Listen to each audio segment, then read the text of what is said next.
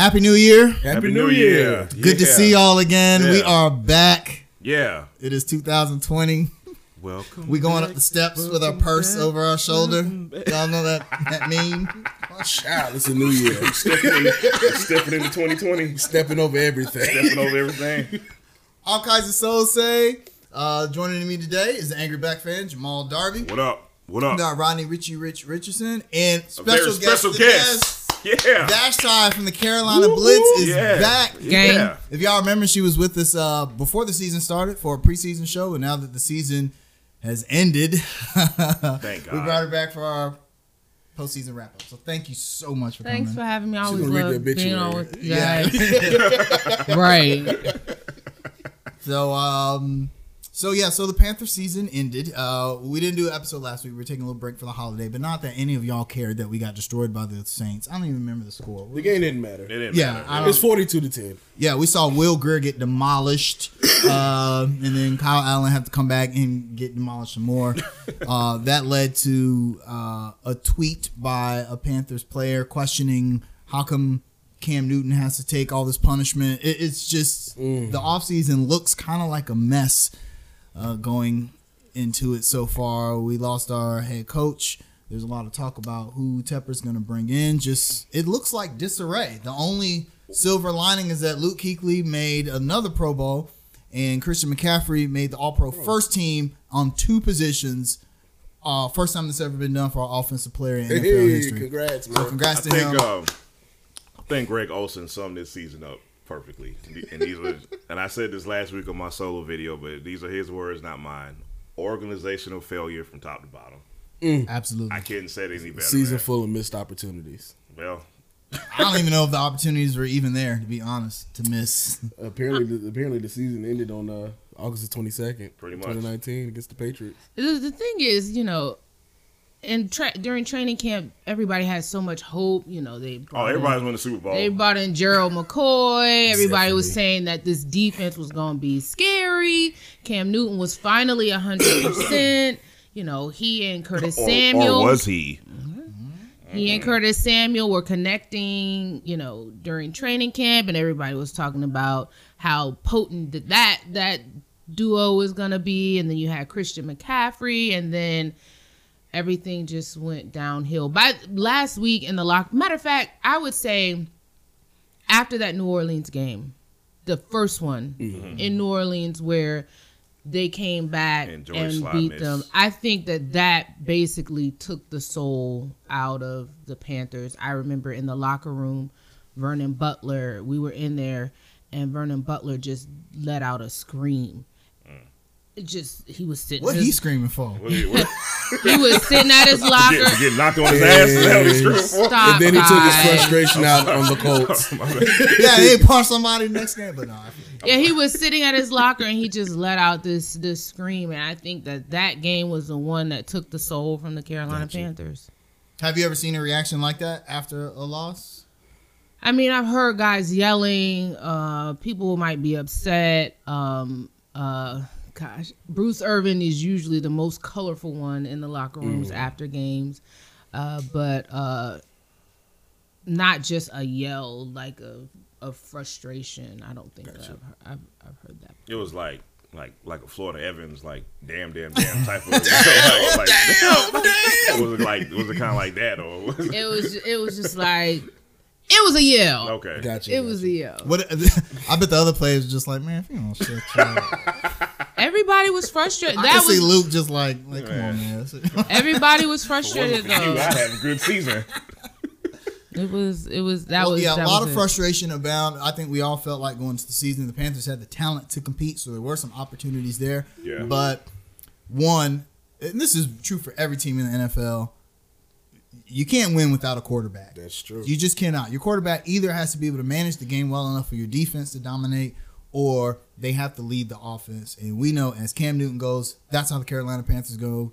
It's been like that for 9 years, and this was no different. And when we saw in that first game against the Rams, he couldn't plant that foot to get into those throws. Right. I think we all said, that's... The quote of the year, the foot is not such.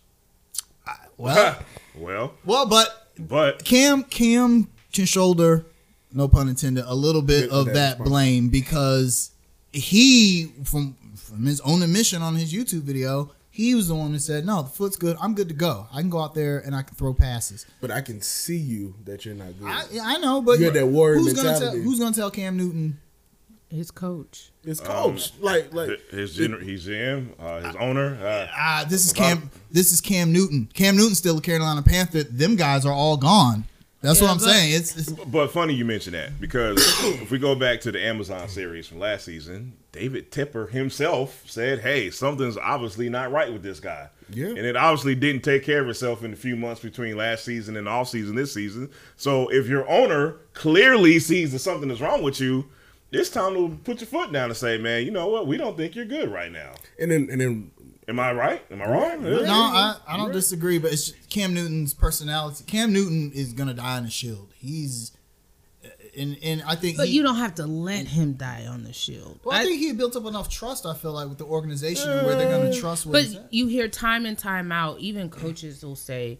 Even with Christian McCaffrey, there was a lot of talk this season about his workload and was he doing too much? And Christian will say, if you ask me, I want to say I want to be on the field. Whether he's gassed or tired or hurt or whatever, these guys are always going to say, I want to be on the field because they're competitors. Right. They're warriors. So you're not going to tell one of these guys who clearly wants to be on the field that, okay, you know, sometimes it's going to take a voice of reason, somebody from the outside looking in, like a Coach Rivera, who had been there. You know, he was outside of Belichick. He was the most tenured coach in the league, right? 9 years. Right.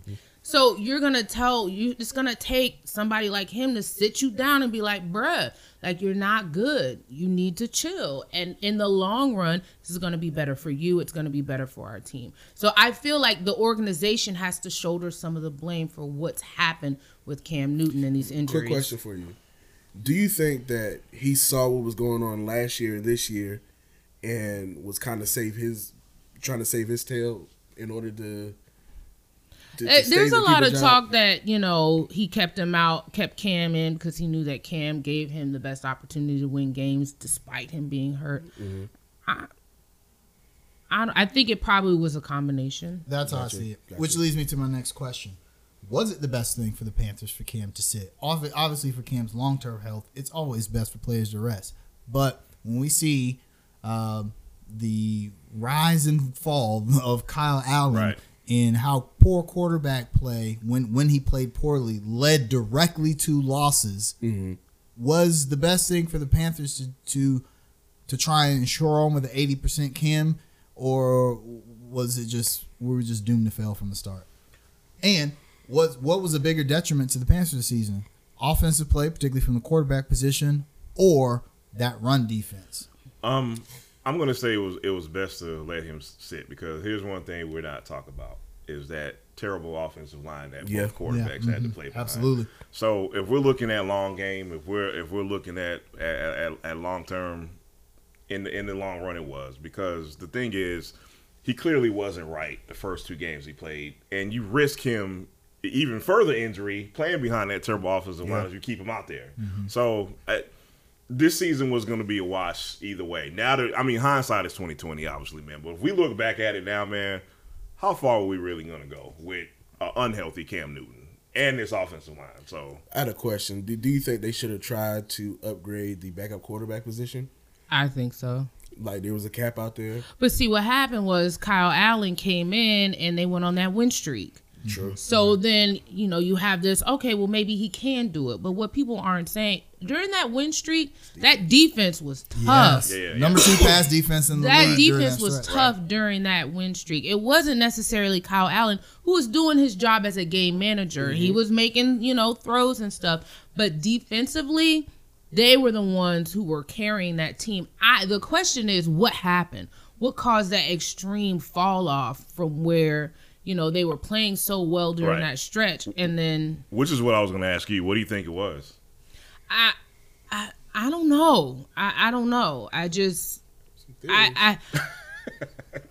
know. I think that I don't know whether that 3-4 defense was a right fit for them. I think that last year was so bad and there were so many questions about the defense last year because that's Rivera's strong suit. Yeah. And historically, the Panthers have always had a strong defense.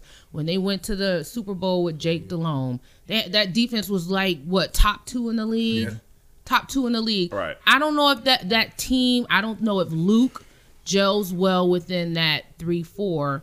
And I think that maybe as a team, they were kind of grasping for straws trying to figure out something. I'm going to sound like a broken record for like the 7th straight week. I think y'all know what I'm going to say already. Yeah, say it. That game against the Texans, Kawann Short gets hurt. Yeah. Effectively ends this season. That run defense goes to hell. Yeah. Especially in the 3-4. We're down to... We didn't quite have the personnel for them to run it. And you notice, Luke Kuechly, his performance falls off after Kawann Short's injury. It ties together, man. When you play this 3-4, if you don't have a strong inside presence on the D tackle, man, you're doomed, man. Plus, we saw it. Teams, I think, were game planning for Luke Kuechly. Right, they weren't even paying attention to. Yeah, the they were just telling the guards just to go past the tackles to get to Luke Kuechly because you get him out of the play, and then we see what happens. Let's go to that 49ers scrimmage game against us where they practice against us. Kyle Shanahan. Vegas weekend. That was Vegas weekend for me. Kyle Shanahan. I got to give him props, man. I think that dude's a real deal because if you look at like just the way he game planned around Luke Kuechly, and we were basically fooled on every single run play, it seems like, and they were averaging, I'm exaggerating, maybe I am, maybe I'm not. There was like 20 yards a carry every time they ran the ball. That's probably it. It's probably accurate, right? Like, that was the blueprint, man, and I think other teams followed that, man. That's why we had so many struggles against the run. That was one of our losing streaks, so I think we won one more game after that. Yeah. Yeah, in Jacksonville. That was it. Because they have something called Gardner Minshew, who everybody thought was going to be the savior too. And him and Kyle Allen can chill on the beach together in the offseason. Quick question for you guys: what was your outside of the run of the 3-4? What was your biggest disappointment this year, player wise? I'm going Dante Jackson. Yeah, you took the words right out of my mouth. You know, I like Dante. I love Dante Jackson. I like Dante, and Trey Boston kind of put things in perspective for me when they were asking about Dante. They were like, Dante, you have to remember Dante's in his 2nd year. Yeah. And in those skill positions, especially that, it might take them a while to settle within themselves. Like, he's always trying to make the big play. Yeah. So he had asked the reporter, he was like, when did Josh Norman really come on? 3-4 years. 3-4 years. Because it's funny you mention that. There was a lot of Dante Jackson and Josh Norman when he first started. I remember seeing Josh Norman in the preseason thinking, wow, this kid might be good, but he did a lot of that Dante Jackson. So when Trey said that, I was like, damn. The light bulb he's right. He's right. Like, this is why I did not like Fewell's decision to bench him for those last couple of games. And Dante, he's usually very friendly. Like, he respects the hustle, and he always talks in the locker room. Like, that hurt him, and that pissed him off. And you develop a wedge, which is why I don't think Fewell has a chance of getting the job at all. But he's going to interview. But if the purpose is to develop your young talent, then give him opportunities in games that don't count to kind of settle himself. Right.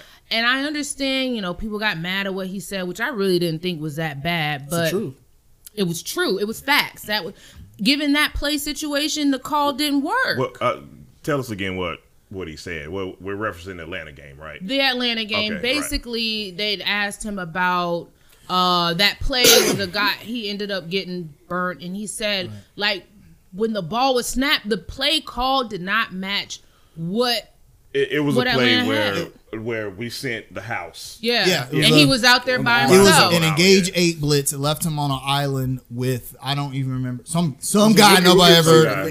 Some guy made his first catch in the single NFL. coverage. And to be fair, Dante Jackson actually defended the pass well. It was just a better pass and a better catch. He was in position to make it. So, and he said he admitted that he needed to make that tackle, but the narrative had already been set by the Charlotte media. Let's be clear. And I called them out on this because when he said that quote, and I was there, Scott Fowler, because I don't have any problem with dropping names. Scott Fowler ran right up to the thing, transcribed it, and then painted the narrative like, oh, Dante's calling out coaches.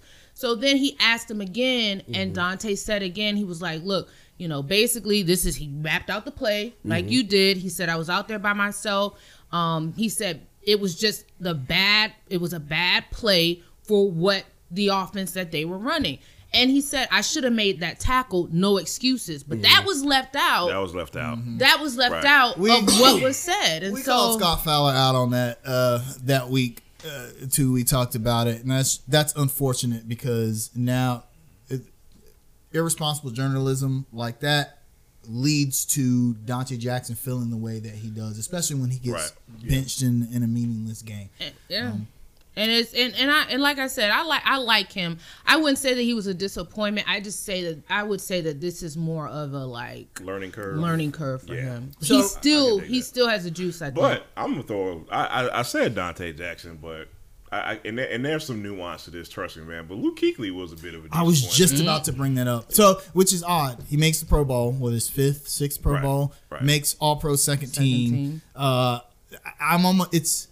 Luke Kuechly gets the perennial vote because he's Luke Kuechly, which is great. I can't think of I can't think of very many players in the history of Charlotte professional sports that get that. They're gonna make he's gonna make the Pro Bowl every year until he retires because he's Luke Kuechly.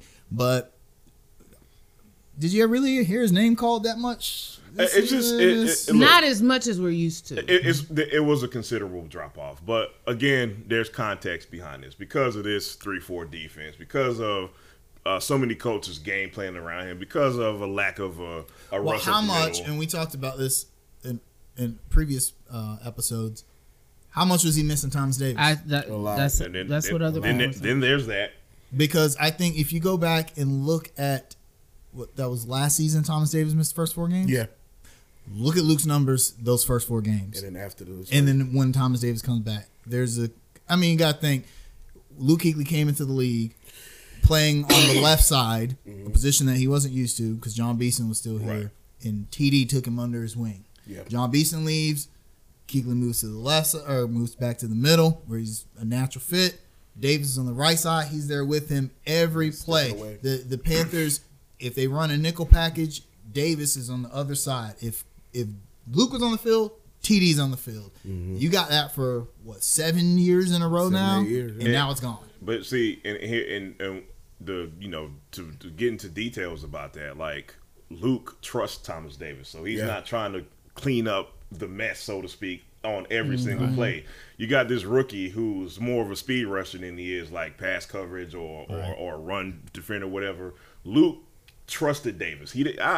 Brian Burns, we love him, don't get me wrong, but that inexperience to that position, that also affect how Luke Kuechly plays on the field as well. So also, Shaq Thomas had a great season. I thought he had a pretty good season, but was he worth that extension? Yeah, I think so. It's just that the chemistry between him and Luke is not like it was with Luke and Thomas Davis. Right. But some of that is on Luke too, because Luke has to learn how to trust the guys around him more. No, and like Thomas took him under, and I don't know whether he's taking these guys under his wing like Thomas took him under.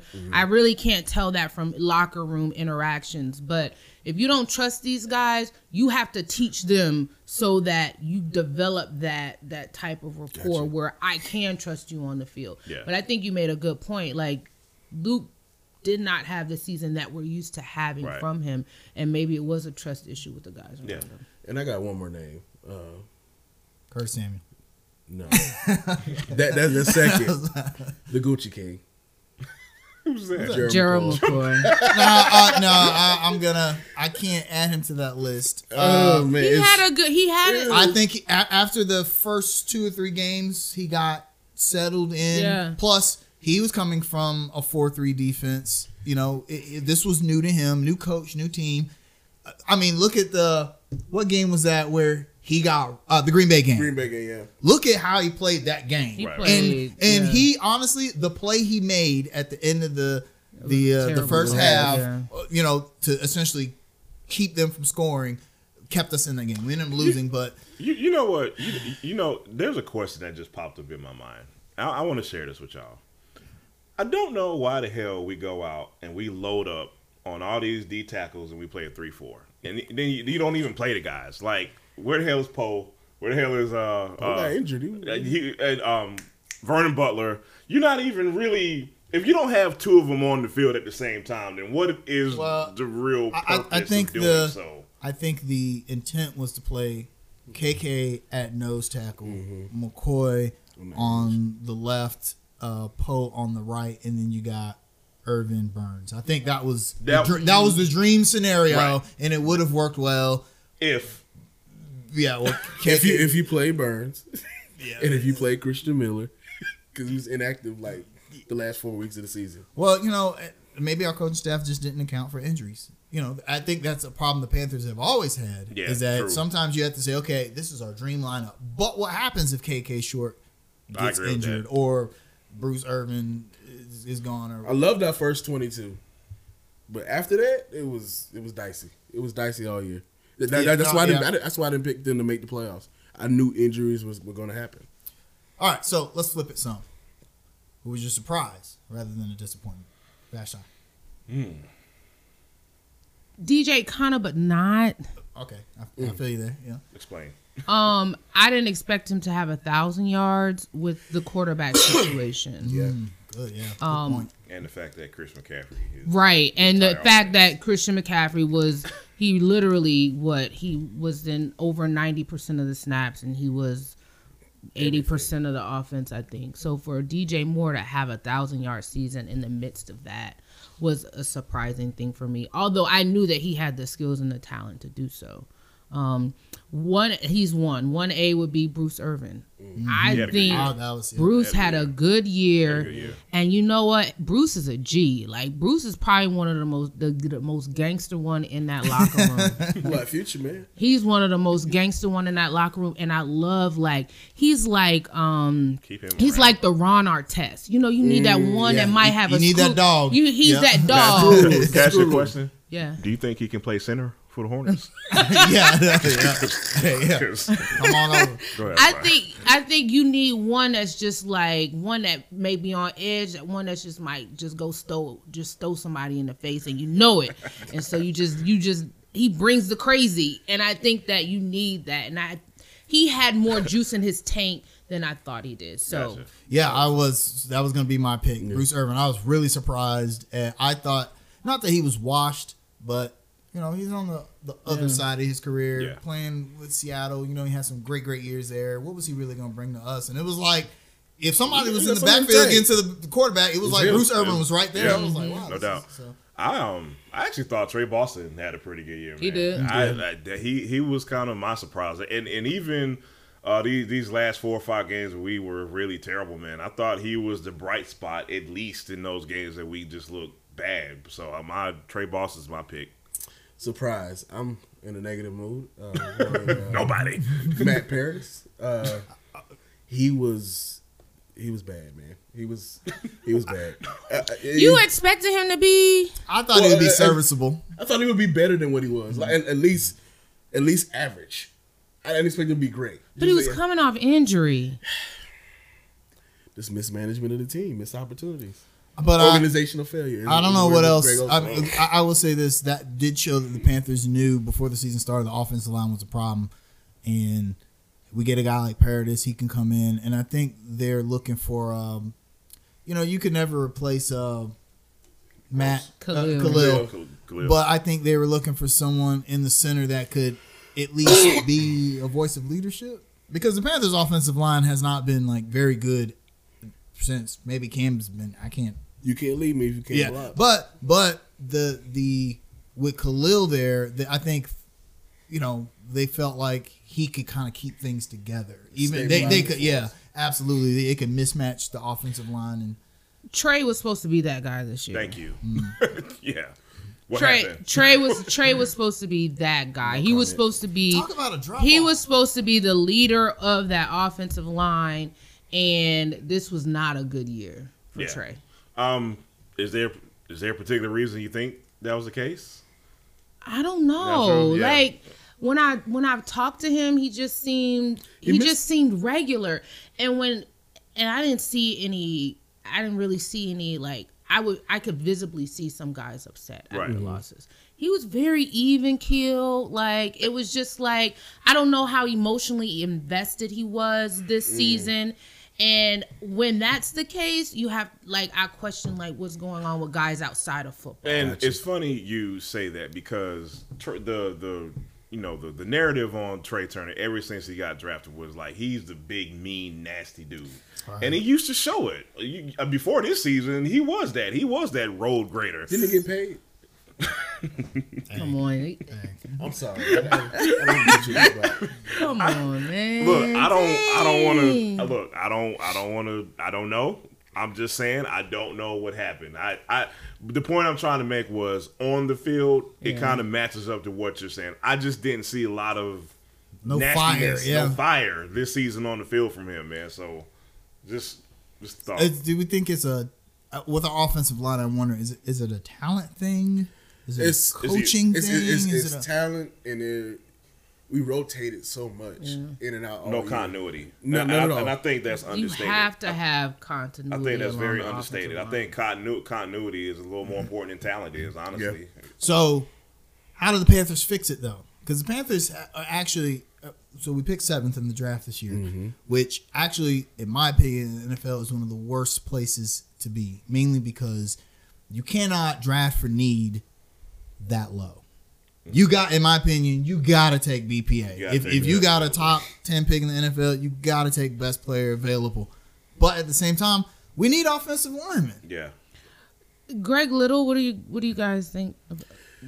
I'm concerned about the concussions, man. Like, That's That's tough. true. it was 3 this year, 2 or 3. How many games? I lost I think count. he might. I don't even know. He He played played. about 4 or 5, maybe. Not That's it. many. For offensive linemen to have a history of head injuries, just Somebody Scary. compared him Yeah. to Otah. Y'all remember Otah? Oh, man. So that's not an accurate comparison. I don't think so. Otah was I'm gonna say- really good But when he was on it's the not- field, though. Well, because I don't see Greg Little out in the club, so I don't know if that's really accurate or not. Jamal, come on now. I'm sorry. You're so petty, Jamal. Come on. I'm just saying, when I go out, I don't see Greg Little. You're also older now.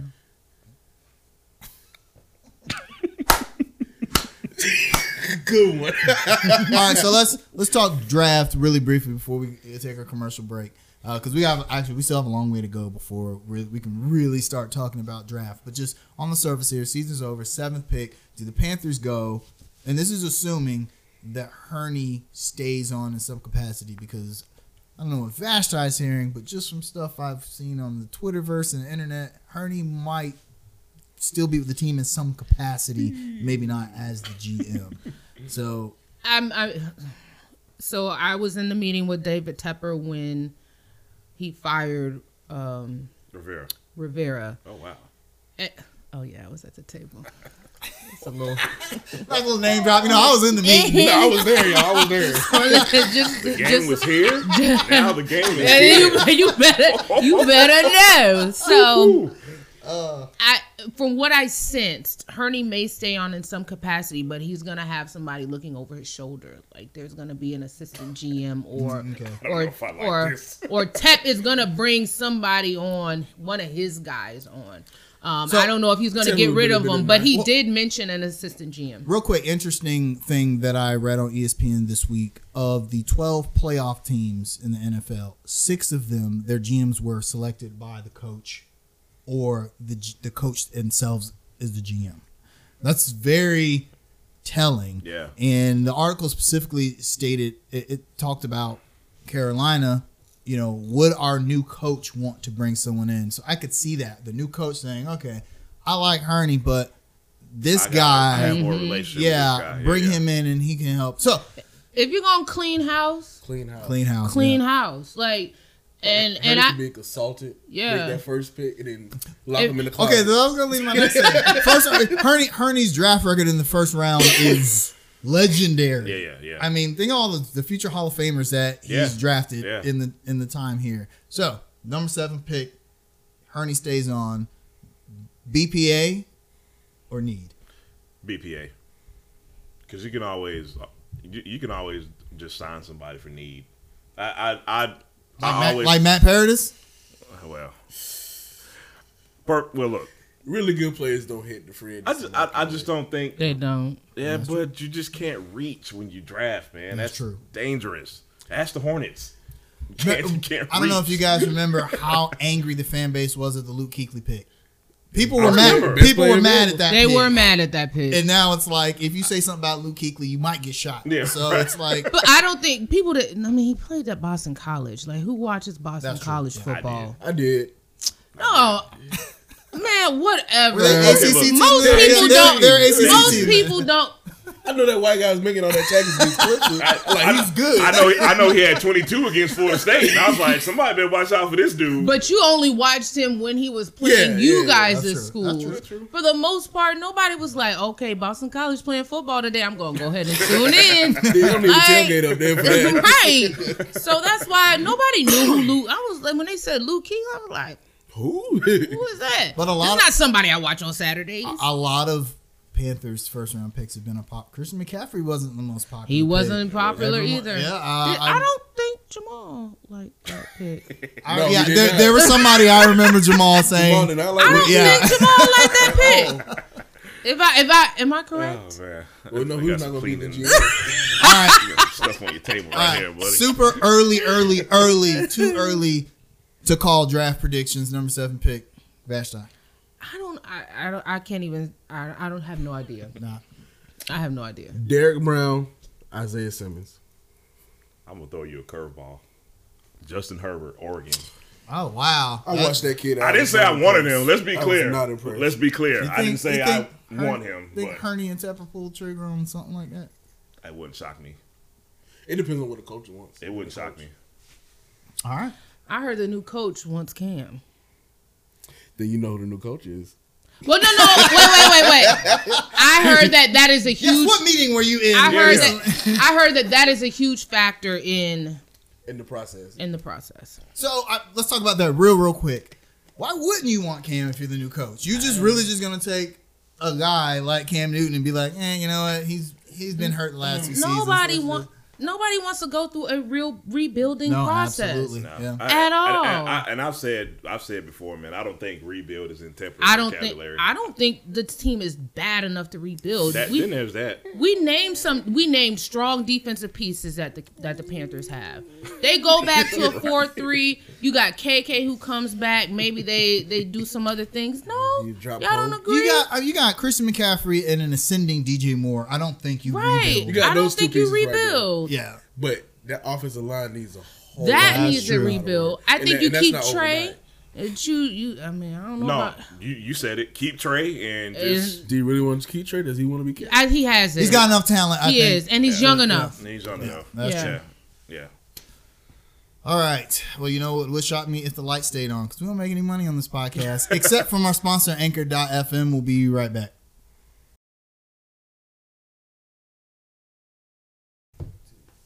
And we're back. We're doing our Carolina Panthers season wrap up with Jamal Rodney, Vashti from Carolina Blitz here. We've been talking about whether or not the Panthers need a rebuild, missed opportunities, all kinds of stuff.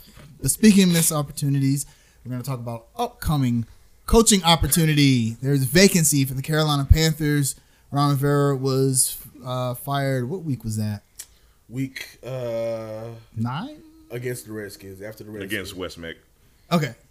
You The irony being that Ron Rivera has been named as the new head coach for the Washington Redskins. Ain't that Great. Wow. That's actually a good fit for him. I could see. He has control. That's what I like about that. Well, He has control. the problem with the Redskins is that there's never been any modicum of control there the last few seasons. So they bring an in understatement. they want to bring in someone like Rivera who is going to put his stamp. So when your owner comes in the press conference, Thank you. It says "Happy Thanksgiving, y'all." You really think you got control? I personally think Ron Rivera's too classy to work for that guy, but I was shocked at that. yeah, I was really shocked. I was Yeah, shocked I was at that. floored. I think that's Ron was not happy that he got fired from the Panthers. I could tell during his press especially conference. mid-season. Like when he said he came out basically with bam, bam, shooting shots. Like, yo, this is what I did. Back to back to back, NFC, it was bam, bam. And so, like, I think that whatever that first job, he was going to jump. He was going to say, I was the first one. I was going to get this job. And I think he likes a project. I'm shocked that he went to that organization because for so long it has been It's so long it has been a laughingstock. Like the Ravens own Washington D.C. Well, That's pretty bad. But I think Dwayne Haskins is maybe someone that he can help develop. Look, man. He's got his work cut out for him. He's about to draft trade. They're going to draft trade. But the Panthers were terrible when he came here. That's true. They were terrible. But they also had Cam Newton. Well, they came in together. Who saved his ass so many times, made him look good. That is true, but they also didn't have an awful owner. We found out Richardson is not Daniel Snyder. I'm sorry, that's man. true. So Jeans Friday. So Jeans Friday is it? Look, man, Jerry Richardson is not Daniel Snyder, dog. I'm sorry, man. No, fair enough. But as far as we're concerned.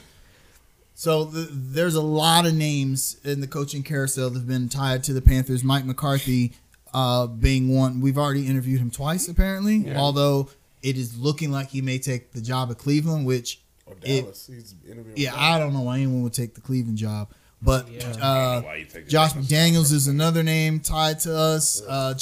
There's probably the most attractive coaching position in the NFL right now is the Carolina Panthers. So, is it? I don't know. I don't know. Think about the other. So besides Dallas, okay, I was gonna say, and even if you look at the Giants, Jamal, we know you abhor the Cowboys. Look, you want to work for Jerry Jones? Plenty of people do. Yeah. Really? Well, exposure. Look at their team, though. At least it's look not at the offensive line, man. I don't think anyone wants to work for Jerry Jones as much as they would want to coach the Dallas Cowboys. And to be fair, and have Jerry Jones meddle in every little thing you do. But I think players, coaches, they feel like they can overcome that. That's how Ron Rivera feels with Dan Snyder. He probably feels like, you know what? And then the New York Giants job isn't that bad to me. Largest media market, a stable franchise, and then you got Daniel Jones, who's not a bad young quarterback, right? And Barkley, Saquon.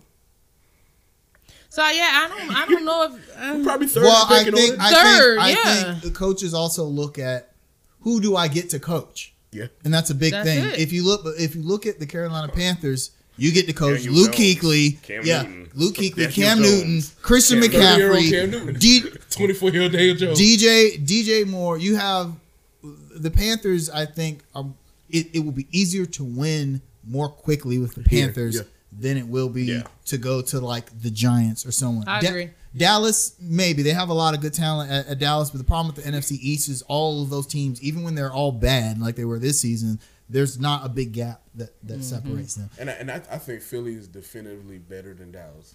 I agree. They proved it this year. Healthy. So. Yeah, injuries. Just like the Saints are definitively better than us. We're probably the third best team in our division. I think talent-wise, maybe number 2. Drew Brees is... And Michael Thomas, actually, let me take them out of the equation. Sean Payton is the great equalizer in the NFC South. So sometimes looking at the Saints, I'm not even sure if it's a talent thing. Is it? I mean, look at Teddy Bridgewater came in for Drew Brees, a guy who's going to make the first ballot Hall of Fame. I'm making this face because I actually agree with you. I just don't like giving Sean Payton any credit, man. I know. It hurts me. Like, I don't like the guy, man. Look, Saints fans, Bounty Gate happened, right? Y'all trying to pretend like it didn't happen. I don't forget nothing. I'm like, I don't forget anything, man. So, but no, I agree with you, man. All right, so who would be your pick, Vashti? If David Tepper said, Vashti, since you're in all these meetings with me, y'all chill. I've just hired you as a consultant.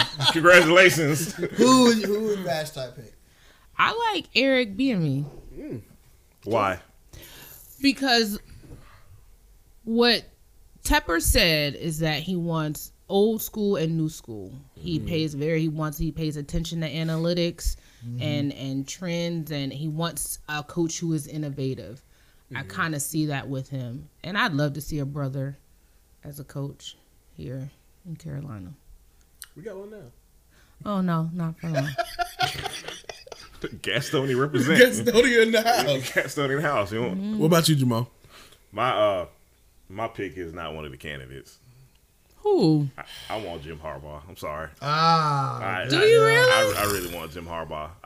I think for the type of coach he is, and for the personnel the Panthers have, specifically on defense, I think that is a marriage made in heaven.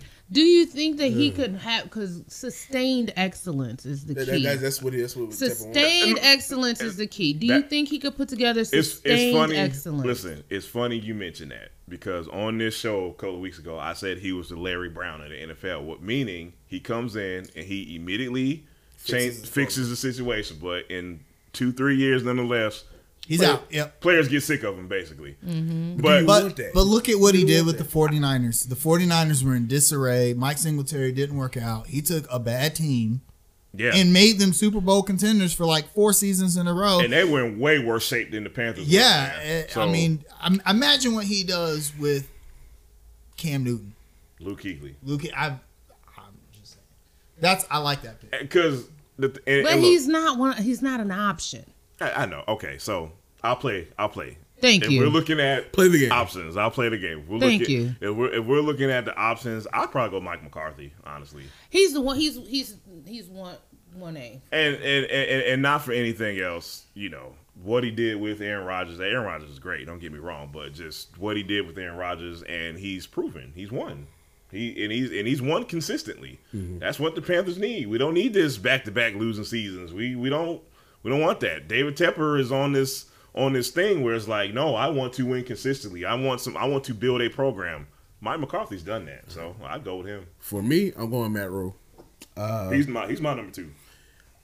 I like the fact that he turned over the program at Baylor. Because if you think about it, Art Browse had that program in the bind. It was a mess. It was. He took over. They were 1-11. On and off the field. On and off the field. The rape allegations and everything, sexual assault and everything. He took that program in 2 years. They're playing in the Sugar Bowl. Yeah. The Sugar Bowl, and got that behind kicked by Georgia. But he's turned that program around. I think they all checked out, though. Yeah, they did. It's a bowl. The bowls doesn't matter. Yeah. And then also what he did with Temple as well. He took that program, got them to 10 wins back-to-back seasons. And then also he has NFL experience with the New York Giants as a position coach. It's different though. Like those college coaches, historically, being a college head coach is so different than coaching grown men who make more money than you, and it has not translated well. Except for Carroll and Harbaugh are the 2 that come to mind. Yeah, and Carroll had to have 2 shots at it. And Carroll, I don't like him because no, the way he bailed on that USC thing, I'll never respect him for that. He threw them under the bus. I don't like that. He did. I'm gonna throw a name out here. I didn't mean to cut you off, good. but I just think his name needs to be mentioned. Greg Roman. That was gonna be my pick. Yeah, Greg Roman's got a history with the Panthers. Look at what he's doing with Baltimore. Don't they feel like the 2015 Panthers? They like the 2015 Panthers. I could see him coming here and bringing what he's done with Baltimore to here.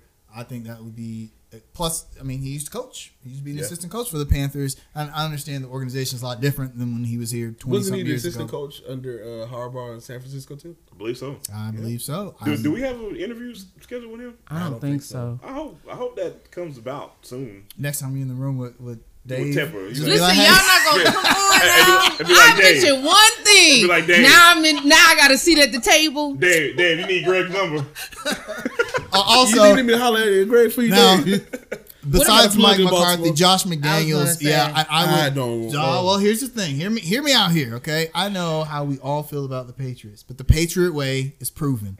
Yeah. If you look at the last 20 years, the most dominant team in all professional sports has been the New England Patriots. You trying to tell me you wouldn't take a chance to get a guy from that tree? I don't like that.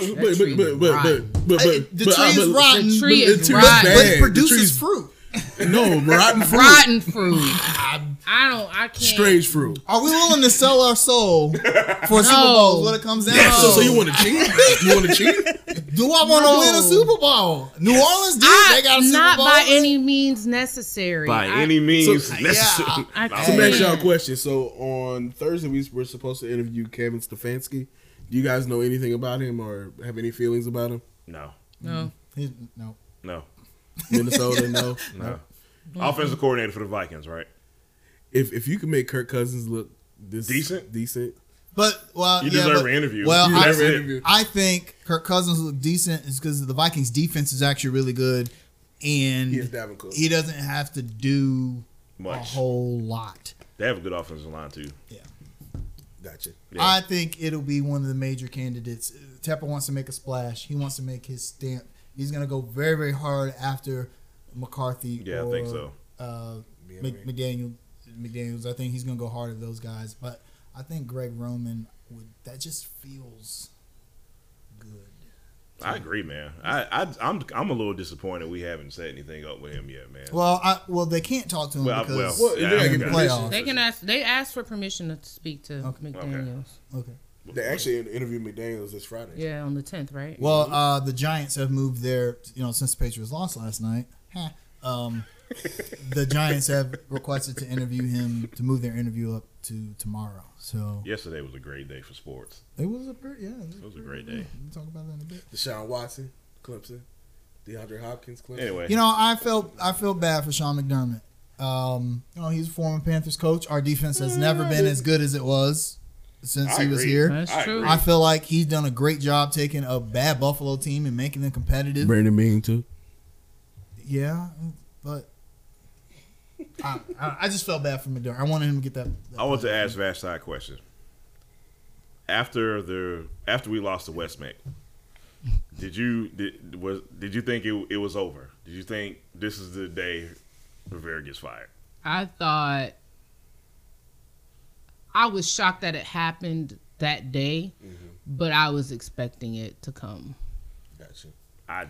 I saw it coming on. I think we all thought it was. I didn't think it was going to happen on a Tuesday. When I say I didn't expect it to happen surprise that me. day, I didn't expect it to happen on an off day because that throws everything in disarray. I thought that if he was going to be fired, it would have been on Monday. Gotcha. Yeah. Right, which is Where- typically one coach. Right, when he could talk to the players and all that laid out or whatever. But Tuesday, the day. So when he didn't get fired on Monday, I was like, okay, maybe they're just going to keep him around for the rest of the season. But I was expecting it the week prior. So Was it who they played before Washington? They played. Let me pull it up. They played the Saints. That was the Saints game. Oh. 31-34. Yeah, because I remember us saying that if he won that game, regardless of how Save the the rest of the season went, he would have stayed. That would have been a huge win against the Saints in And it would have kept them in Contention. playoff contention. Yeah. They would have had something to play for. And guys said after that Saints game, they didn't have they were anything. deflated. They were deflated. They didn't have anything to play for. So how was the locker room that Wednesday after he got fired? Yeah. I think like most guys, they were in shock. They heard via social media, It's not good. stuff like that because it was their off day. Yeah. So guys were napping. Most guys said they were taking a nap. I know I was in my yard cleaning up, trying to do something with the leaves, and it just took everybody. Wow. Everybody was shocked. I don't know if the guys expected it to happen mid-season. Gotcha. I think that they were kind of trying to rally. Like I know Luke and Christian specifically said that they were trying to rally to play to win games to keep him around. Didn't look like it.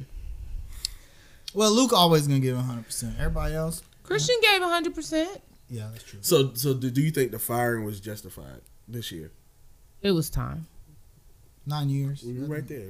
It was time. I Well, the same thing when we let John Fox go. It was like John 19 Fox years. was not by any means a bad coach. Yeah. It was just time. time. And then we saw what happened. In fact, same thing's gonna happen with Ron. We saw John Fox leave, go, have success with another team immediately. Yep. That's what's Didn't gonna happen. quite win the Super Bowl, but I could see, especially if Ron Rivera goes to the NFC East, which traditionally, they record-wise, they are a weaker division than the South. But when they get in the playoffs, those teams typically Do well. So. But we are talking about the Redskins, and he has his work cut out for him, buddy. Oh yeah. Yeah, that's a project. It's a reclamation project. I swear it is. Boy. Does the new Panthers coach, does he have his work cut out for him? I think he does. Especially, How does he win the locker room? I know Vashon knows how it is in the locker room, but I felt like the biggest thing the Panthers lost with Rivera, it wasn't from an X's and O's standpoint. Right. When he got let go, the outpouring of players, former players, like getting on Twitter, like Josh Norman, like he couldn't believe he hasn't been with us for 2 years. Right. he's here in spirit. Yeah. He Never wanted to leave. He He should have never left. Nah. Well, That's a different discussion. Yeah, hey, Get him in. So, but how does the new coach? Does the new coach have to do that? Does the new coach have to win the locker room? I don't think so, because I honestly think they're going to clean house a little bit, and you're going to have a whole fresh set of new players, new expectations. I don't know. I think they will. Clean house where though? Like, I don't think McCoy's going to be back. I think I agree with you. I think they may cut Poe, They should cut Poe. and I think they have new faces on that defensive line and new leadership. I don't think Greg's coming back either. I don't think Greg's coming back, but I think your leaders offensively and defensively right now are Luke Kuechly and Christian McCaffrey, or Cam Newton if Cam Newton comes back. Those are the guys who you're going to have to get to rally behind you. Those are your team captains. Those are it. Like Greg is gone more than likely. I don't know. I don't know if they bring Gerald back or not, but Gerald has only been there 1 year. So within that 1 year, he gained a lot of trust and love in that locker room, and people. But it's not like a Luke Kuechly. It's not like this guy has put in time with this organization.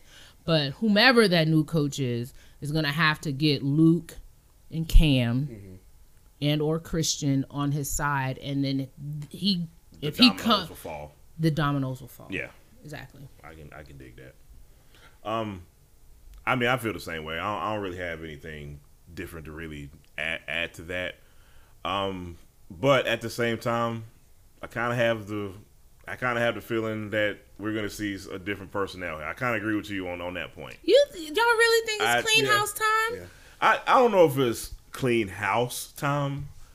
I think it's let's get rid of the bad apples time. I think. But who are the bad apples? I don't want to say no names, Vernon Butler, and well, Vernon's gone. He messed that up for himself. And just he's a free agent anyways, right? Yeah. You can tell me better than this, okay? I just kind of get this feeling there are some disenfranchised players for the Panthers who are not happy and who might not be here next season. Maybe you could tell us more.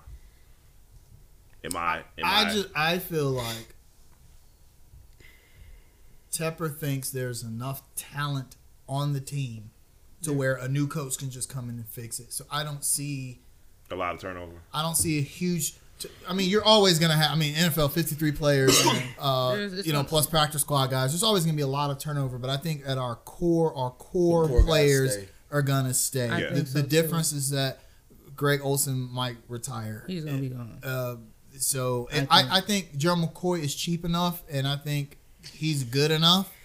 I think him and KK, they go back to a 3-4. I mean, a 4-3. Please. I think you gotta give them a season together. You mentioned that Green Bay. Gerald has at least he got two good seasons in the tank. KK and I think defensively, I think that they have pieces there where they could be a really good defense. And the X factor is Cam Newton. That's it X right factor there. on that defense too. Are you gonna pay Bradbury? Pay him what? You don't. Well. So no. You Okay, start Dante? No. I like Bradbury. He's a hard worker. He wants to get paid like an elite corner. That's the tricky part. I mean, right? That's the tricky part. But here's look at his that's numbers. the NFC tricky South. part. That's the tricky part. I think you got to pay him because every week He's going against the best wideouts in He the did league. not look good toward the end of the season. Well, but I Well, he think probably checked out like everybody else yeah, did. I think that was just a byproduct of the defense as a whole, especially the run. So here's the thing: when your run defense is bad, it affects your secondary Everything, yeah. because the secondary is now thinking, do I need to push up into the box or do I need? And teams just they took They advantage. did. They They did. abused us Especially the with Saints. that. Yeah, Like y'all don't know what we're gonna do next. Right. So I think you take a gamble on paying Bradbury. You got a guy. Especially if you go back to a 4-3 defense. Yes. Think Especially about, if you do that. for 6 games, he's got to go up against Michael Thomas, Julio. Julio Jones, and Mike Evans. That's and Godwin too. that, Godwin's man, top that's- five. Yeah. yes. Yeah. Well, that's Dante Jackson signing. Yeah, and Godwin went nuts. So that makes Alrighty then. that makes, All right, and fans, by the way, Eric Reed is not a cover safety. Stop talking about how he is in pass coverage. We didn't get him for that. He's a box safety. He comes out in the box and he blows guys up. That's why he led the league in tackle, or second on the team in tackles. Excuse me. Eric Reed, when he made the Pro Bowl, did not make it for his coverage numbers. He's not cover safety. right.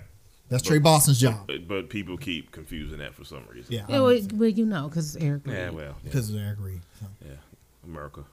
America. So, What's up with these Hornets? we're gonna take a real quick break. We're gonna come back and talk about the only Charlotte team undefeated this decade. We'll be right back.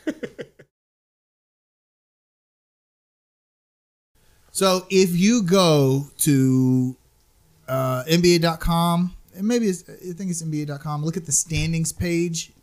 There is a section that says Tank Watch. Yeah, it shows. Really? Yeah, all the don't know how I feel about it's like that, a man. reverse Like a reverse standings. Yeah, but you know who's not on the list? The Hornets. Hornets The Charlotte Hornets We're not on the Are tank not list. on the Tank Watch. Yeah. I don't know if I should be happy. or We got our sad. 15th excited. win of the season last night with a 23-120 win, overtime win over the Dallas Mavericks. A game in which we had like an 8% chance of winning, 8.5% chance of winning. And Terry Rozier had 29 points, 6 rebounds, 8 assists. Devontae Graham had 27 points, 13 assists, I believe. So, and that's our second win in a row. We beat Cleveland a few nights before, so we are undefeated for the I got a this fact for you decade. guys. What's the fact? Hit me. What you got? Terry Rozier isn't worth his contract.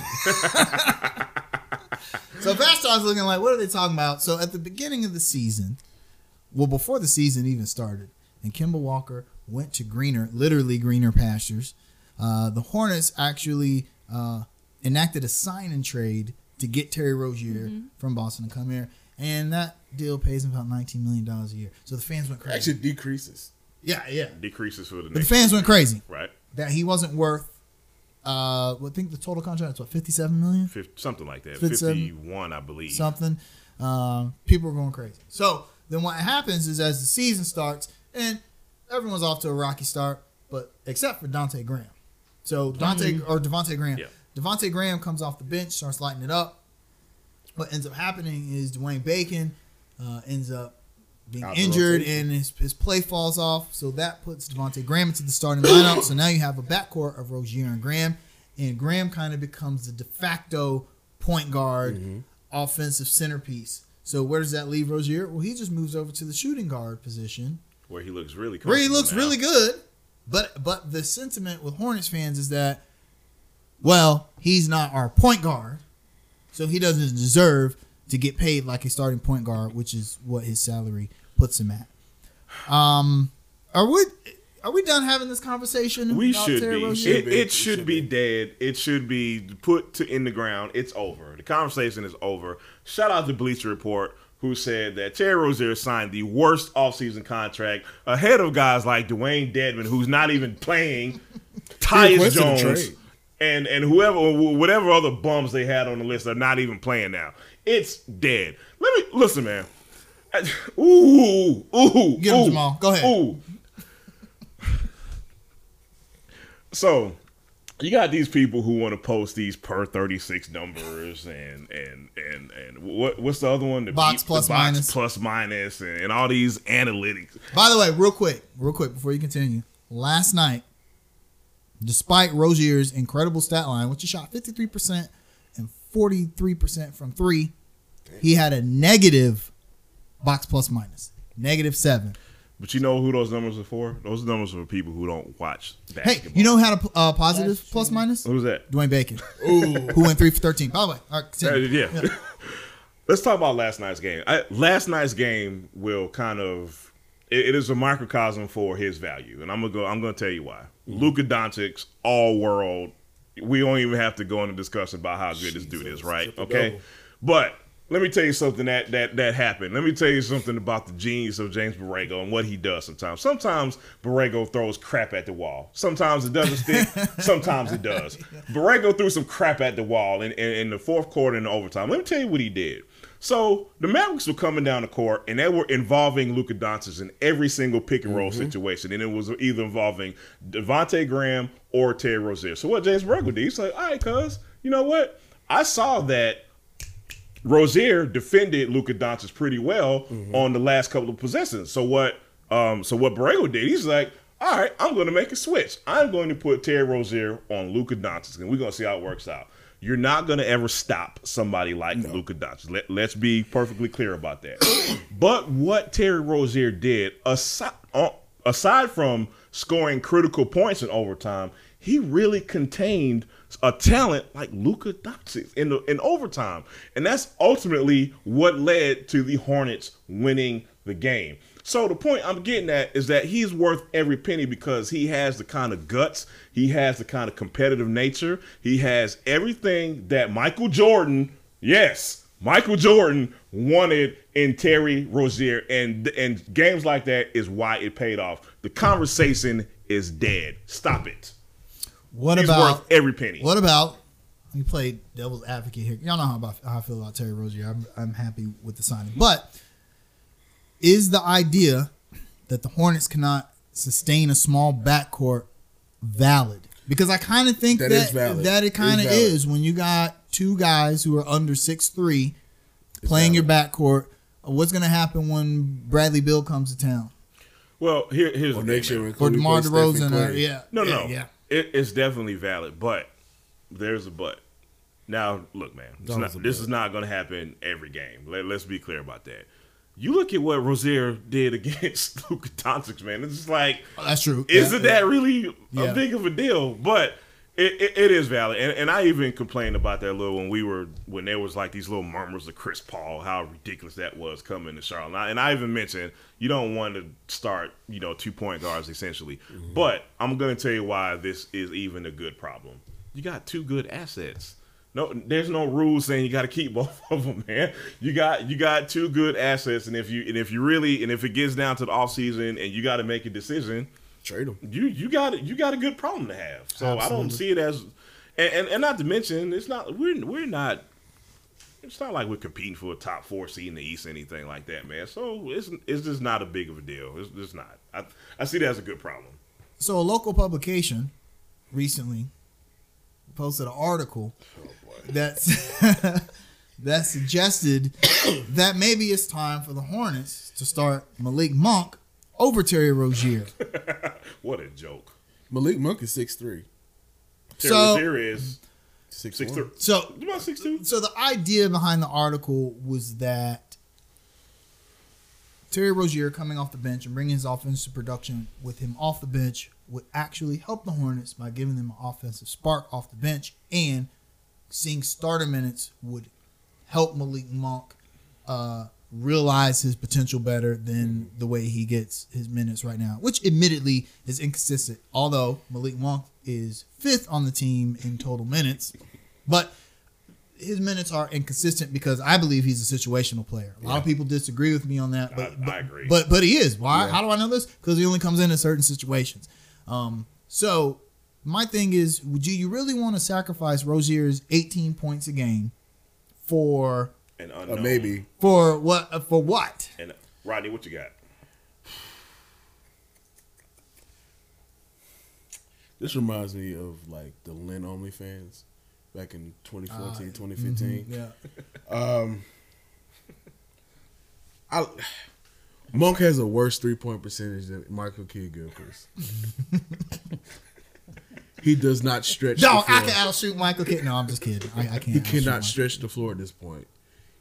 I like the way he has been playing, adjusting his game, gained the muscle, taking it to the hoop. Looks real good going He to the looks basket. real man. good. He still makes terrible passes. Still does incredibly dumb things. He's like a microwave. Let him thrive in that role. Let him learn that role. He's like a mini Lou Williams. Yes. Let Terry Rozier and Devontae Graham keep building that chemistry because both of them can actually play defense. Let them build that chemistry. It's working thus far. Someone said, I don't remember who it was. It might have been James Borrego that said defense is mostly effort. If the guys are giving the effort out there, hell, we forget about Muggsy Bogues is kind of novelty to the NBA. Right. But listen to other players talk about how much they hated playing against him because his defensive 94 feet of effort. hill. Even though he's the smallest player in history. So, I mean, we saw the effort Rozier gave against guys like Luka. I'd rather get that than the effort you get from a guy like Malik Monk, who has improved defensively this year. To be fair, he has. He is better than he has. Yes, absolutely. But I don't think you get that same kind of effort from him when he's out there. I'm glad you brought that up. There's 2 points I want to make. Number one, I want to talk about this team defensively. I'm a fan. I'm not connected with the Hornets, obviously, but it is beyond, and I do mean beyond, frustrating how terrible we can be defensively sometimes as a whole. Absolutely. It is mind-numbing how bad we are. The effort's not consistent. And I know how much I'm frustrated with it. I cannot imagine how much JB is frustrated. Because the one thing I say all the time, man, like, especially in the situation we're in, losing to teams that you're supposed to lose to is one thing. You can't get mad at that too much, considering where we are. But when you lose the same way over and over and over again, man, like, talent doesn't figure into that sometimes. You get what I'm saying? Like, we can look at last night's game, even though we won. As soon as we recommitted to playing defense, we saw the results. And it's just, it boggles my mind why JB can't get them to do this consistently. Coach Clifford couldn't get him motivated. Nobody. No. I don't want to sound like I was trying to blame JB for that because you're right. Clifford had the same issues, but I just don't. Because playing defense is the hardest thing to do in today's NBA, where especially with young guys, and especially with the way the game is structured. It's just there's some like you can't do anything with Luka Doncic. You can't stop him. You can't. Yeah, you certainly can't. James Harden, you can't breathe on that guy without getting a foul call. Yeah. So I think a lot of players feel like, and plus it's not as immediately rewarding to play defense. Yeah. Right. Or at least to put the effort into it. Imagine how many times we've seen a guy actually play real good defense on the Hornets, and then some dude like 13th man off the bench hits like a turnaround fadeaway in their face. It's deflating. It's Aaron like Holiday. it's like, why do I even bother? So I think it's. But the second thing I wanted to touch on is that as far as the Malik Monk article, this is what happens when you overreact. Malik Monk had a good 2 or 3 game stretch, and all of a sudden it's like, hey, we should start the guy. Can we get more of a sample size before we start? I mean, come on, man. All right.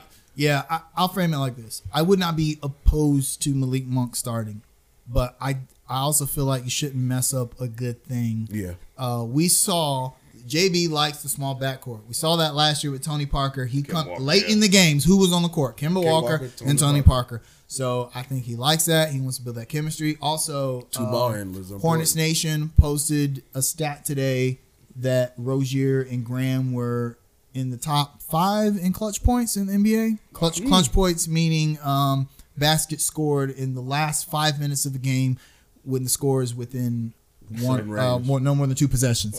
Well, we don't have a lot of options, but we don't. But I think it just goes to show that, I mean, how much chemistry that they have and how much trust Borrego has in them. And in games like last night, it was apparent. Yeah. So, all right, let's go to fan Q&A. Ronnie got some questions that our fans. We hit on most of them. But from Anthony Badillo, he asks, do you believe that Eric Bieniemy is the favorite for the head coaching position? That's right.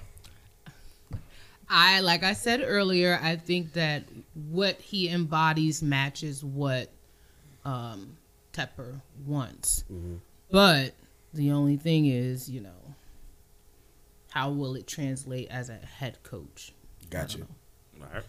All right. And then Ray Anderson asks, knowing what we have now, do we draft a quarterback in the late round? Didn't they just draft The Savior? And? So trade up to draft? I am not a bad fan pick. of drafting quarterbacks in the late round with the intent of them getting any significant playing time. Yes, there have been historically. You've got your Tom Brady's and your Russell Wilsons and your Colin Kaepernicks, but those are anomalies. Those are outliers. Yeah. Generally, you draft a quarterback anywhere past the fourth round. He's just going to be a career backup. XFL. Yeah, exactly. Yeah. So if you want a quarterback, you've got to do like the Colts did. You got to say, hey, Hall of Fame guy, it was a great run, but we really kind of want this young guy to build our franchise around. Peace out. Peace out. Man. Get rid of him. You just use your top pick on a quarterback, and then you roll with that. Well, how would you feel if we drafted, like, say Tua fell to number 7, if we drafted Tua? Who? Tua Tagovailoa. I know who, but no. I'm not ready to give up on Cam yet because the last time we saw a healthy Cam Newton, which wasn't that long ago. Look at what he did. People were like, "Yo, this might be another MVP season and for Cam." he's only 30. Like that's Yeah, not 30 is old. now. Not for How old is Tom Brady? quarterbacks. Tom Brady's like 42, 43. Yeah, Drew Brees is. How old is Drew Brees? Like They're how all old? cheat for them. The system is rigged for them. Well, They have offensive lines. but I mean, to me, for quarterbacks, 30 is not old. We're not talking about a running back here. We're talking I'm about. just saying the last time we saw Cam, healthy Cam, and Cam wasn't running a lot those first 8 games of the previous season. He was passing 73%. He was his looked stats better. wise. I think it was first 6 games of last year. His numbers were better than his MVP season. Yeah.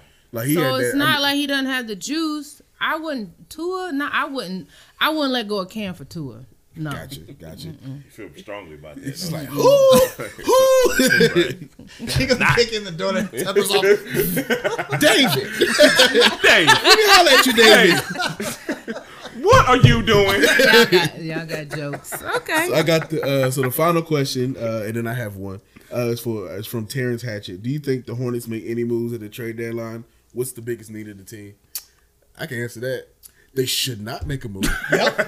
And they should just let this shit play out. Well, they do have a need. They got to shore up the 5. Yeah, that's if they could somehow gene splice Biyombo and Cody Zeller into the same Guy? Yeah. And make him one Yeah. decent fit. like yeah. they do Like the one Dragon mixed Ball. guy. Yeah, They do like like a the Dragon hybrid. Ball fuse thing, and then we get Biyombo Zeller. That would be ideal. Bombzilla. But, yeah, but we can't do that. So, but having said that, I don't think they need to make a trade to do that. That needs to be a draft priority or a free agency priority or something else. I'll say this. Ronnie has said this perfectly.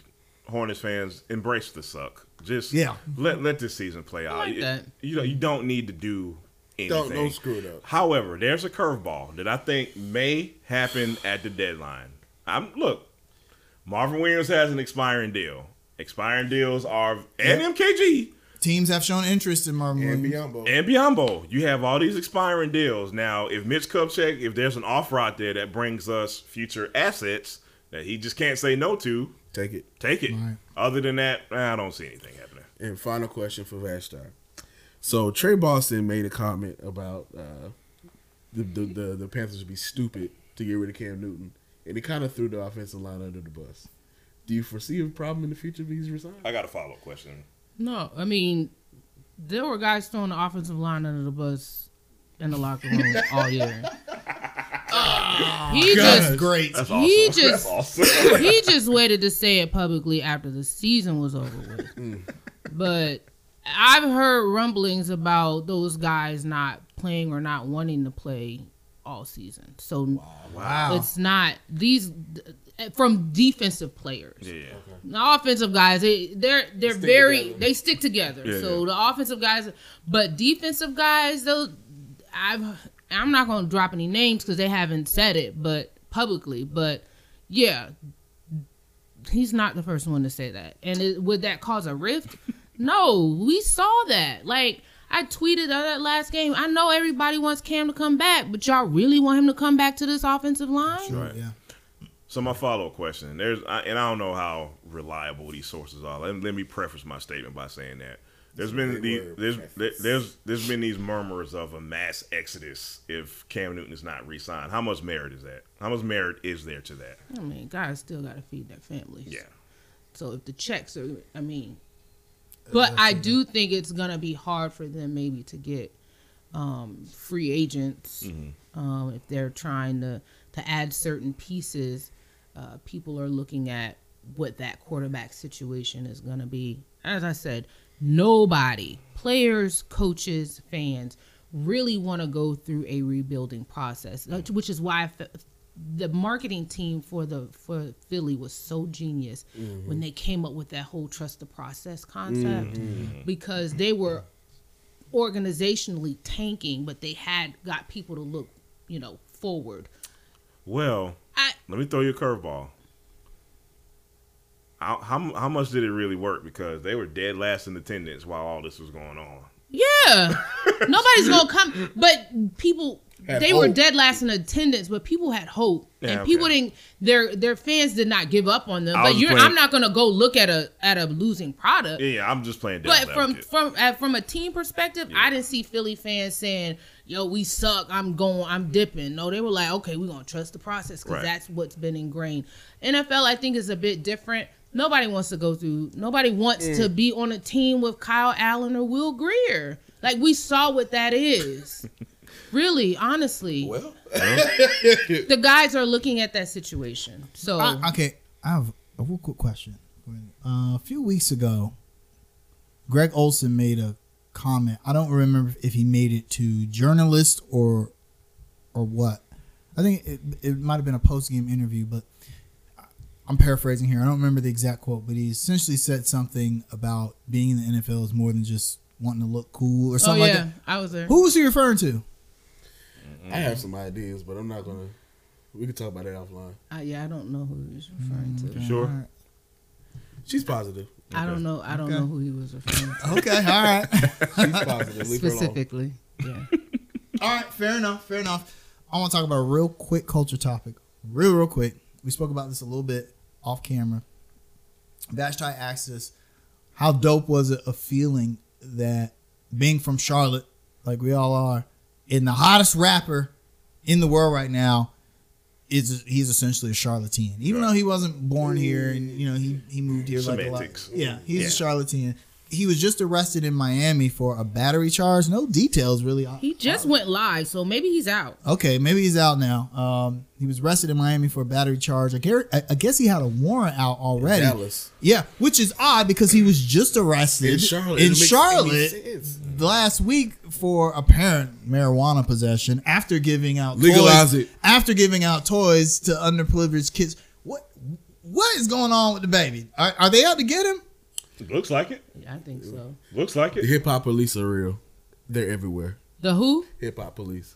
I think the real police. The real Bump that. Bump The that. real popo. Yeah, first of all, he has a history with the law right here in Charlotte. But when I like the way he called out the Charlotte Oh, police. absolutely. Oh, that was After that absolutely. concert. Penny training I 101. loved what he did. He had his people. He had his video cam. He challenged them. Do you think other precincts in other cities didn't see that? Oh no. Well, Oh no, yeah, y'all they not stick gonna together. challenge. That's Y'all a not good gonna. point. You Good see, point. anytime you step in our city, we're gonna try to get you for something because you are challenging us, and we are the authority, and you got to stay in your place. I've always felt also that You know what happens when you challenge the establishment? Colin Kaepernick. Go ahead. I'm sorry. no, I was gonna say Rappers are different, though. Oh yeah. Him beating that charge, the prosecution or the district attorney essentially having no choice but to drop the charges because the story wasn't clear on why he killed that guy in that altercation. I think just kind of burns at them. Like we couldn't pin this on him, regardless of who was at fault. I'm not talking about that. I'm just saying that we all know that typically district attorneys will do whatever they got to do to make their case, and they couldn't make one here. So they might feel like we've got a murderer out there, the most popular music artist in the world right now, murdered someone. That's just how they feel about it. And he's not humble enough for them. Oh no, yeah, no. You know, black guys gonna be extra humble. Hell, he raps about beating the case. On it, you know, and I'm not mad at him. Listen, DaBaby, I like what you're doing. I don't follow famous people on Instagram. I actually hit the follow button on DaBaby. Oh wow! I follow famous ladies. I bet you do. Sometimes I'll go and look at guys and see who they follow just so I can judge them. I'm going to do you when I get out of here. All right.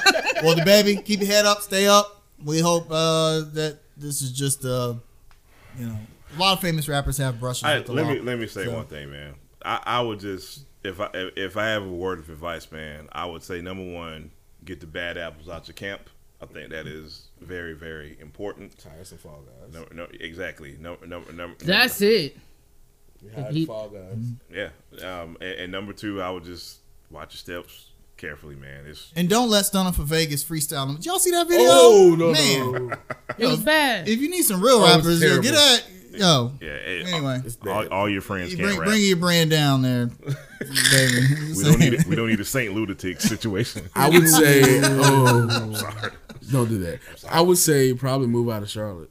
No, he gotta stay. Did Drake move out of Toronto? He was in Miami when that happened. He has Dallas. No. I heard him say, every time I'm at home, they harass me. Get away for a little bit. Have two houses. Like Little Boosie said it the best. Rappers always get killed in their hometown. That's true. They always get killed in their hometown. And he had that publicized incident with back a couple months ago. Revenge is always going to be on his mind. He's going to be envious and jealous. Get away while you can. Like even if you got to move to Atlanta for a little bit. And we know it's jealous cats in Charlotte. There's jealous cats everywhere. You can get popped anywhere. But it's more likely. It's less like you'll get popped in Atlanta. Atlanta's like it's insulated. It's kind of dangerous to be an MC. Whoa. All right, that'll take us to our shout outs. Let's let our guest of honor go first. You have a shout out or a shout at? I don't know. I have to let y'all do y'all's first. Okay, I don't even know. I'm gonna give a shout out to the Concord Police Department for catching the bad apples that were involved with killing that young girl at Concord Mills. It's a terrible situation. Just parents, get control of your children. Also, I want to give a shout out to Clemson. We're going to win another championship. Oh boy! I don't know. It was looking rough there for a little while. It's the heart of a champion. I have the Tigers. I was impressed with that one. See? Heart of the referees. I did see some questionable calls. They had the ball in the red zone 5 times and scored 3 field goals. Clemson deserved to win. We deserved to win. Yeah. Hey, Dapple, what's your cash out? Okay. All right, my shout outs. Okay. Do I have anyone to shout out this week? I just want to send my condolences to the Probst family. I'm screwing up her name probably. Aviana. That's it. Probst. I just wanted to send my condolences to her family again. Shout out to the Jetta team off the wall. Shout out to everyone who keeps supporting us. Shout out to Carolina Blitz for blessing us with your presence today. I think that's all I got, man. Shot at to Bleacher Report and your. And he ain't never gonna let that go. Never. I'm a shot at to our haters. There's plenty of you guys. We see you copycats, and we're not giving you the time of day. Don't pay him no attention, man. You just did. I am. You're supposed to be like, yeah, say it. You don't call me out. I'm just sick of national media articles taking every opportunity they can to trash Michael Jordan and the Hornets. I'm over it. Absolutely. Yeah. I want to shout out all the Charlotte professional athletes who don't give up. It's tough being involved in sports in Charlotte. It really, really is. Our city is cursed. We go on a roller coaster Black ride. Cat's our mascot. Yeah, that's true. This past decade has just been a roller coaster of emotion for Charlotte sports. So those of you guys that are out there, I don't know, some people look at it like, hey, these guys get paid millions of dollars to play a game, which is true, but they make sacrifices that we don't make when it comes to their family, their health, things like that we take for granted. So shout out to those guys that are out there living the dream and not giving up. Shout out to the mayor real quick. She made a tweet about the shooting in Concord, essentially saying, well, what are we doing about it, Charlotte? I'm thinking that's your job. You tell us what you're doing about it. So shout out to Charlotte politicians. Before you go, I do have a shout out though. Before you go, I want to give a shout out to the Charlotte Hornets organization. Give this young lady some credentials. Thank Yes. you. Yeah. Please give Vashti I'm praise. good. Before she get too big for y'all. I'm about to say, You can proceed. all right. I have a shout out my girl Jasmine Fritz, who recently was brave enough to call out an act of sexual harassment that she experienced from a fellow member in the media. It takes a lot of courage to publicize what we as women in sports go through on a daily basis.